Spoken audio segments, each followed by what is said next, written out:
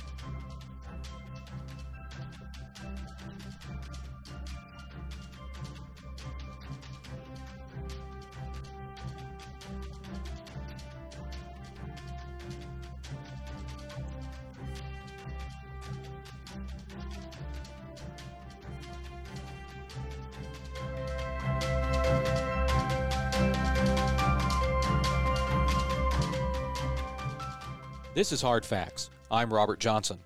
While Secretary Chao was in the House hearing, members of the Portland Cement Association and the North American Concrete Alliance were going door to door, meeting with members of Congress and their staff, urging action on a spending solution. More than 150 executives made the trip to the Capitol. We caught up with a few of them to talk about the results of their visits.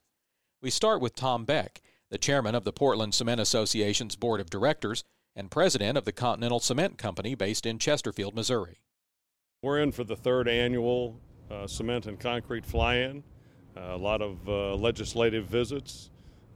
Met with the executive branch this morning as well. So we're here to talk about some of the key issues to our industry. What are some of those messages that you're leaving with people as you walk around the Hill and the administration? Well, first and foremost, we're talking about infrastructure, finding a permanent fix for the Highway Trust Fund. Roads and bridges are crumbling. We see statistics all the time. ASCE has rated our road system a D or a D+. ARTBA had statistics that show how many bridges are structurally substandard, near failure, and we just need to rebuild America, and we seem to find common interest in doing so, but we can't find leadership to take the initiative to get the ball rolling, and we can't seem to find consensus on how to pay for it. Well, I wanted to ask you about that. You can have the meetings, but how are they going? What's the feedback you're getting? How are you feeling about them? Well, it's mixed. I would say, quite honestly, most of today's activities I would put more in the frustrating column than optimistic column, just people kind of explaining what they perceive to be political realities, that for one reason or another they are skeptical that we're going to see anything advancing in this Congress. Is there anything you can say when you get that message, that feedback, to move the needle at all, or at that point do you just get up and move on to the next meeting? No, we share statistics, a couple of ones that I mentioned to you. Some of us have been coming here a long time, and for a number of years we've heard the same rhetoric, and it gets frustrating, and we have shared that we're expecting this administration and some of our representatives and senators to step up and take a leadership role. This just has to happen, and it should be a bipartisan issue. I suppose at some point it will happen. Well, it has to happen. Sooner or later it is inevitable, We hope it doesn't get kick-started by some catastrophe or another bridge failure like we saw many years ago in Minnesota. All of those things are quite possible with how our infrastructure is failing. And so you have to just come back every year, stay in contact with the members, stay in contact with the administration, whoever those people might be, and keep sharing that message until something breaks loose. Yes, you do. Some of it, I guess, is a little bit of the squeaky wheel, but you have to keep your message in front of them regardless of how frustrating it can become or even when you don't get the results you want. But they need to understand our perspective as providers of services, but also as taxpayers and participants. We're part of the riding public, too, that's sitting in traffic, dealing with crumbling roads, potholes, etc. So we come at it from a number of angles. Regardless of what does or doesn't happen in Washington, the deterioration is occurring every moment of every day. Oh, absolutely. It's getting much, much worse, and that's also one of our message lines. The stagnation and procrastination in doing something is hurting all of us. It just puts us back further every day.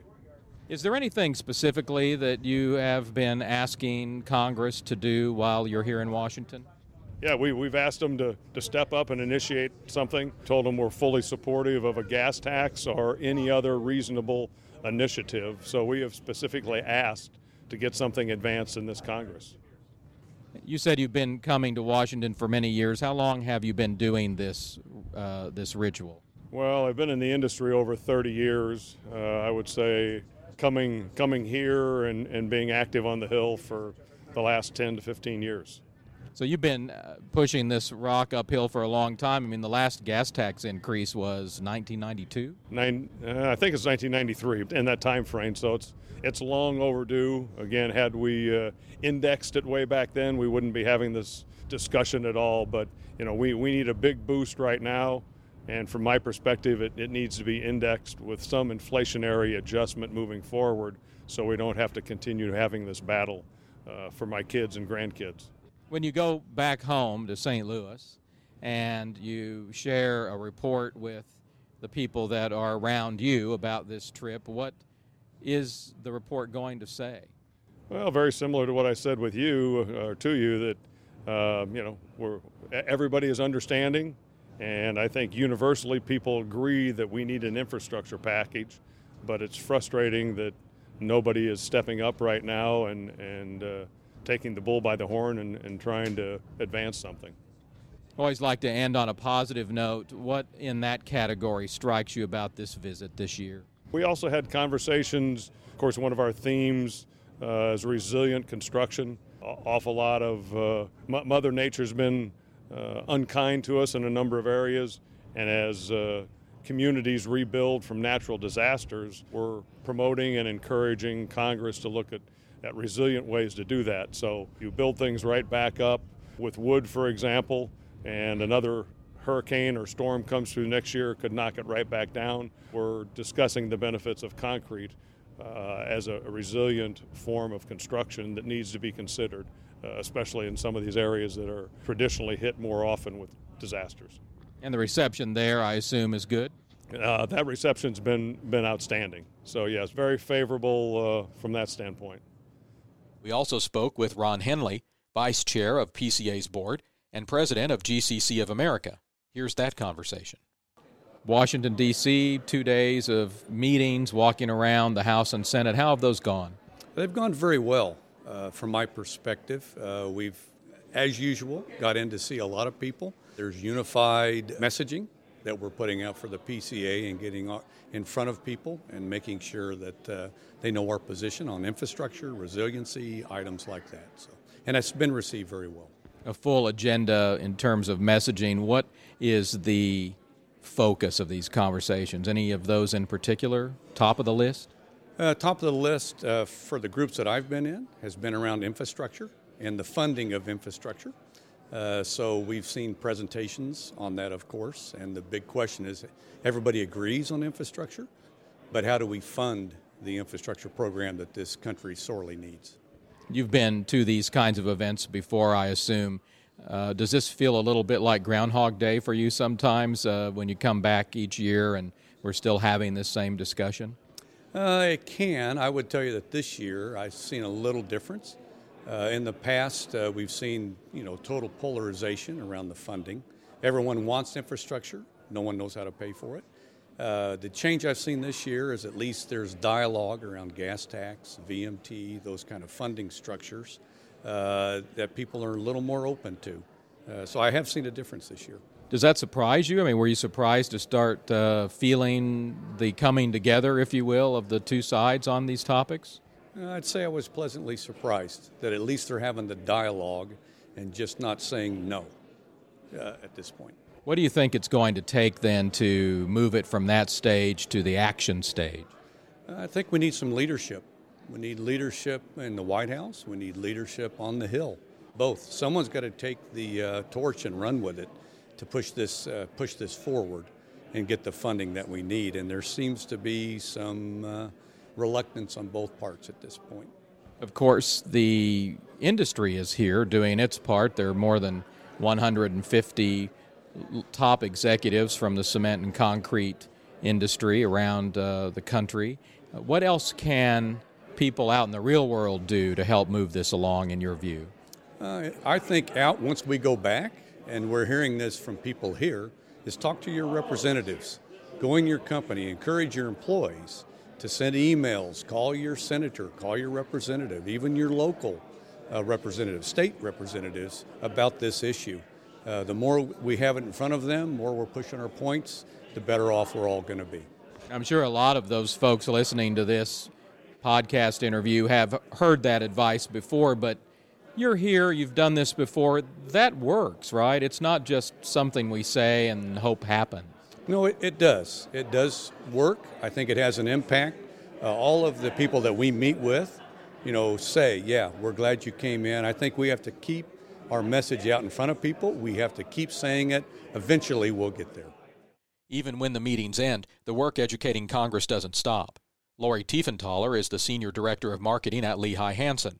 She offered her thoughts about how to keep the conversation going now that everyone has gone home. Yeah, I know that is a problem we have is keeping that consistency, that gas on. And we've had a lot of the offices say, we need you here, we need you up here doing this and supporting us so that our representative or our senator knows that there's people that are willing to get behind them in their districts and help support if we go for whatever it is, and gas tax or whatever it might be. But they need to know that we're there supporting them on the ground level. You've got that experience in Iowa, being an advocate at the ground level. What tips could you give people listening who want to keep this conversation going at home for doing just that? Iowa's a great example of applying some good governance over time. They use life cycle cost analysis in their decision making. They don't always pick what comes out first or second, but they at least look at the way they spend their money. And so that's a great example, and over time we've gotten to know their engineering teams a lot, and so they're a good state to look back to. The other thing about coming from Iowa and the industry that I'm in, it's where the National Concrete Research Center exists, is Iowa State University right now. It's really a hub for getting in research money and then divvying it back out and having alliances with a lot of universities and a lot of DOTs across the nation. So we kind of look at it as the hub of where things come together, all things concrete, pavement, and the research arm. So we are talking here also about the airport bill and the airport having the same kind of research mechanism that the highway side has. And so that both concrete and asphalt have some research money that goes into how do we build better runways? How do we build better, durable, resilient infrastructure, both in the commercial side and in the military side? If people who do what you do around the country can't make it to Washington, what can they do in their home state, in their home city, to have the same impact that you're having here in D.C. this week? We really encourage people to be transparent, invite people into their facilities, into their quarries, into their cement plants, into their ready-mix plants. Teach the staffers and the representatives and senators about our business and about why it's important that we have good roads to carry our goods to the construction site or to the next state or wherever we're moving our products, aggregates, cement, that we have to have good roads. And so not just for the general public, it's also for moving goods and moving the stuff we're manufacturing right here in their counties. There's a ready-mix plant in every county in the nation. I'm almost sure of it. Those show and tells really do work. Oh, they do work. It really teaches people. I mean, we all like to go. I mean, I love to have a tour of the Frito-Lay plant or whatever it might be. It's awesome to get tours, so offer them. Go and talk to the staffers, get on the phone, ask PCA staff, ask your trade association staff to help you set up tours. They can reach out. They have the connections here in D.C. That's what we belong to these associations for, so somebody is here all the time and having that consistency and that consistent voice, so when we come in and out once a month or once every quarter, that they can keep that conversation going of the ideas that we talk about when members are in town. Finally, we wanted to share our interview with West Virginia Senator Shelley Moore Capito, PCA's 2019 Cement and Concrete Champion. So let's talk about the status of infrastructure in Congress. What do you see happening this year, if anything? Well, we're working already now, both bipartisan in the Senate committee, certainly in EPW, and on the Commerce Committee, to move forward with a robust reauthorization of the highway bill, which doesn't have to be reauthorized until September of 2020. I would love to see us do that this year early, because 2020 obviously is a political year, makes it much more difficult. But the good thing about roads and infrastructure, it's very much a bipartisan effort. Everybody gets to take something home. It's a shiny object here, and so there's usually a lot more cooperation. I know it's hard to predict the future, but do you think it can get done before August or around that time? You know, I think that we are going to have a bill out here in the next maybe 5 to 6 weeks to react to, because that's the starting point. And a lot of members have a lot of different ideas. I think we can get something by August, yes. Whether we can get it all the way through, we certainly need the president weighing in on his opinion as well. But I think, you know, he's been very positive towards infrastructure and tried to get an infrastructure package done, but was unsuccessful last year. Well, and that's what I was going to ask you next. You know, there was reauthorization and there's an infrastructure package. What do you think the future for that might be, given the period we're about to enter of elections and campaigning? I think an big, robust infrastructure package is problematic, because we couldn't get it done in the first 2 years, which is probably the most bipartisan-friendly kind of environment in terms of big pieces of legislation, if you can get them done. I think we're better off. I mean, I think we'll run dual tracks on these, but I think in the end we're only going to get one, and I think probably it's going to be the highway bill. It does seem, though, hearing even Senator Carper on the other side of your committee saying that he wants to do this, that at least in the Senate, the bipartisanship still holds. Right, and we do have a lot of common ground on the infrastructure. We had, for instance, one of the areas that I'm interested in is broadband deployment as a part of infrastructure.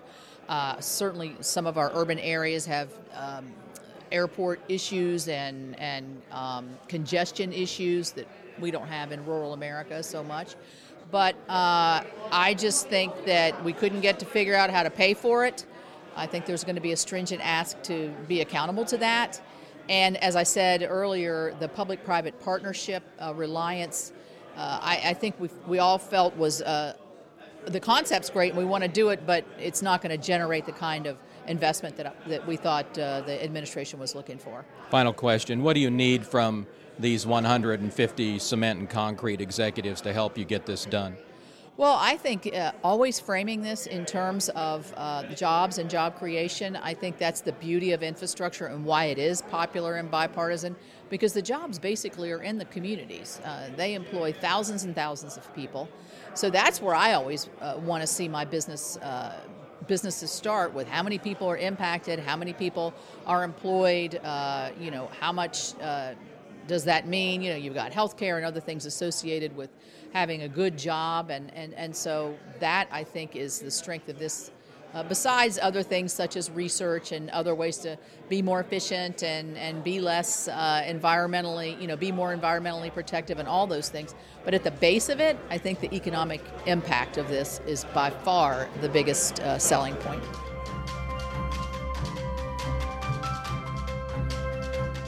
Next week, we'll check in with other members of the North American Concrete Alliance to find out how they see the policy work that lies ahead.